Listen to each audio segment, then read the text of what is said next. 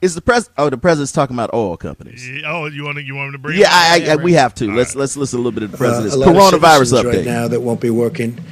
So, what are you going to do? It's a tough thing. It's a very sad question. I must be honest with you, but they came in illegally. And we have a lot of people that are citizens of our country that won't be able to have jobs. Now, I do think once we get rid of the virus, I think we're going to have a boom economy. I think it's going to go up rather quickly, maybe very quickly, and maybe slowly. Quickly. But it's going to go up. He gives you and it'll all come back. And I think it's actually going to come back stronger than what it was. No, he just said everything. But it's a really sad situation, and we are working on it. I will tell you, I'm not going to give you a hard and fast answer because I just want to tell you it's something I think about, and it's something we're working on. Please. Mr. Wolf? Go ahead. Thanks, Mr. President. Question for Dr. Fauci. Looking beyond when we're on the other side of this curve, are we looking at living with some sort of social distancing guidelines essentially until there's treatment or a vaccine? For example, people looking forward to the summer talk about going to baseball games, going to concerts. We have political conventions over the summer. No. Are things like that possible or safe without a vaccine or a treatment in place? Yeah, I think if we get to the part of the curve that Dr. Birx showed yesterday, when it goes down to essentially no new cases, no deaths at a period of time, I think it makes sense that you're going to have to relax social distancing. Yeah. The one thing we hopefully would relax, have in place, and I believe we will have in place, is a much more robust system to be able to identify someone who's infected, isolate them, and then do contact tracing. Because if you have a really good program of containment that prevents you from ever having to get into mitigation, we're in mitigation right now. That's what the social and physical distancing is. The ultimate solution to a virus that might keep coming back would be a vaccine. In fact, I was on the weekly conference call with the WHO-sponsored group of all the health leaders in the world who are dealing with this. And we all came to the agreement that we may have cycling with another season. We'll be much better prepared. We likely will have interventions. But the ultimate game changer in this will be a vaccine, the same way a vaccine for other diseases that were scourges in the past that now we don't even worry about. And Tony, how are they doing with the vaccines, Tony? Kevin, you heard what he said. I heard what he said. This is going to be with us till the end of the year. Well, think about this, Mo. Think about this. Let's think about when people say we have to flatten the curve, and they say we're going to peak sometime in May. Right. So let's say the peak, I'm just going to throw a number out. Let's say the peak is 1,000 deaths a day. Within the next day, it's 998. It's like the peak doesn't mean it's over by far. Right, like the ride down is just going to be as bad as the ride up until it gets to zero. And that's what he said. What he said was, when we have a period of time where there are no new cases and no new deaths, that's going to be a long time away. Exactly. And I'm like, dude, you said that like it's December. Yeah. Oh, man. Yeah. I mean, if there's anybody, in December, Corona will be dressed up for Christmas. Like right. I really think, and I mean, and this is the scientist talking, this is the doctor talking, this is the man of knowledge talking, and he still kind of couch it in hopeful. What do they call it? Aspirations? Aspirational, yes. Aspirational. Mm-hmm. But if you really listen to what he said, you have to understand that this new normal is going to be the normal through the summer at minimum. Through the summer. I'm saying at minimum. So no summer concerts or nothing. Oh. It's past the summer if you're going to peak in May. Yeah, right. I guess you're right. Yeah. I'm trying to be aspirational, Kevin. No, if you peak in May, where do you think you're going to be in June? At home. And in July at home. And then August the same. Yeah. We will eventually have to shut down travel across the airways, I think. When would that happen? I don't know why they haven't done it yet. Yeah. I agree. They need to. If you think about it, if you can only move in the city as essential, how can you make an argument to just go to the airport and get on a plane to joyride? I agree. But you can't even walk around damn near. No, how you gonna fly somewhere? No. Yeah. And that needs to be done yesterday. Shut it down. What was okay, Mo? I don't know if you heard. That's because you probably would have. This is something you would have texted me. What's that? And this has nothing to do anything to do with the movie that we did. But I heard a story last night on the news that said because the consumption of viewing at home and binge watching and everything has gone up, and we're going to be home extended. There's so many projects that are in the can that are now, man, they're going to just start letting them go.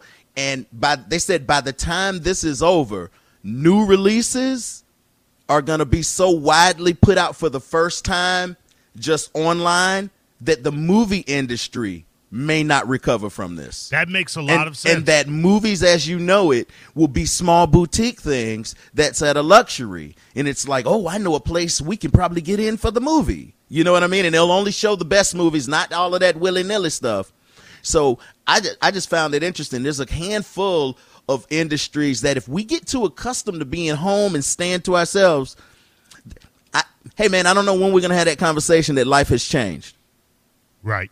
Because I don't think we know to the extent in which it is going to change. And I think what you're going to have to do, you're going to have to look at China now, because China is where Trump is aspirationally talking about. They're already there. They're already opening up stuff again. Slow rollout. Yeah. Slow rollout. So when you get to a slow rollout, that means, hey, it's safe to get out there and kind of get back to some normalcy without kicking up a spike. And if you do get the spike, now we're going to handle it different. Once we get a hold of it and it shows up in one or two people, when they say, oh, we're going to do that contact tracing, one thing they're not telling you about that contact tracing, in other countries, it's an app. So when I'm sitting around saying, yeah, I'm chilling, I'm at home, and I went over to Mo's house real quick, well, everybody's going to know because the app's going to say I went to your house and I got within 6 feet of you. Right. And so when you go, well, Kevin, you are positive for it, they get to hit print, and it'll print out everybody I've been around and automatically contact them, and then it knows everybody they went around. And now we literally know on one computer spreadsheet with a push of a button everybody that you influenced since you got infected. Right, right. I don't think people are ready for some sort of app that follows you. And then the debate continues. I'm just thinking in my head out loud. The debate continues, and then Google and Apple come out and go, yo, we kind of already got that. Y'all need that? That's going to change things, too. Do you think laws are going to change, too? Like, you think, like, after everything is said and done, you know how after 9/11 they started enacting laws about, like, airport security and stuff like that? Oh, yeah, you mean like the Patriot Act? Yeah, the Patriot Act. Yeah, something might come out of this. Yeah, you think, some sort of law, like, in terms of, like, who we're interacting with, who we're talking to, who we're exposed I think, well, once there's a breakout, that's when they'll turn it on and let you know how much stuff they really have on you. Here's another thing. I'm just throwing this out here. You look at the countries who have come out of this. I know they're not democracies. A lot of them aren't democracies like us. So you can't like curtail freedoms in such a way. I understand the people that are listening and they say, Corona, I don't give a damn about Corona. What about my freedom? You can't tell me what to do. Man, I feel that. I feel that in every situation except for a situation where we're literally all in the same bathtub on this one. So one drop of pee and we all piss it. Right. I mean, you know what I'm saying? Like that's just kind of the way it is with this one. But I still understand, especially, well, you guys know why. I especially feel, I don't know, man. I don't want my, at some point we do have a right to, in this country, you do have a right to do yourself in, you know what I mean? Like if you want to drink a case of beer every night and kill yourself, whatever you want to do, you can do it. Absolutely. As long as you don't hurt anybody, you can do it. But I don't know. I think that in America, for us to, nobody's going to give up those freedoms, man. Usually when you give up freedoms or voluntarily give them up, you don't get them back. Nope. That's the thing. But they're it's not even about giving them up. They're taking them. Yeah, but they're not taking them all. America will only go so far before there's enough people here that will buck the system to make things not work. Right. And we know them. And they're not even really about it. They're just casually like, hey, ain't gonna tell me what to do. They're not like organized. They're just some idiots out here just giving stuff away. Let me ask something. Are gun shops essential businesses? Yes, absolutely. They are? Because of everything I'm talking about. All right. Everything. Gun shops essential. You got to be able to protect yourself. You still have the Second Amendment. Right. You know, and it's even more in a time where things are stressed. People are stressed and people do desperate things. People can't get their fixes, you know, like the guy called us the other day. People are walking around. People get desperate in ways that you're not looking for. You thinking about toilet paper, and they thinking about crack, right, or pills. And now you're like, what? You talking about what? Bow. Gotcha. Hey, before we go to break, I want to say this. You look at the countries who've survived this. This is what I was just saying. You know what they did, Mo? They wore a mask. Yes. I believe that I heard, this is a theory. Masks do work. This is just my theory. Masks do work. But we were at a severe shortage, and we knew that we were getting in on this late. Mo, look how people acted over toilet paper. What if people would have told you, you need as many masks as you can get? No healthcare workers would have masks now. Correct. Did they lie to us? And I wouldn't call it a lie. In the public interest, public safety, I believe it was a good idea to say, yo, if you don't need a mask, you don't really need it. We're not pushing that. We're not pushing that. Now you see that may change. Life as you know it in America may turn into a bunch of people wearing masks. And for a while, you're not going to know if they're wearing them because they don't want to get sick or because they are sick. We're going to live like that for a while, too. And I think that's going to be the norm. Masks are going to be here, just like in Asian countries. Right, right. Don't let them fool you, man. I think the masks do work. Well, they're gonna flip the script on the mask in a minute. Yeah, I think they've already begun. I think the CDC is revisiting, saying that everyone doesn't need to wear a mask to wear a mask. Right. What? What'd you just say? The CDC initially came out and said not everyone needs to wear a mask. That's not going to help. But now they're reversing that, saying that quite possibly it is the answer. Why is that, Mo? Think about that. Why is something so simple as that they're going back on it now?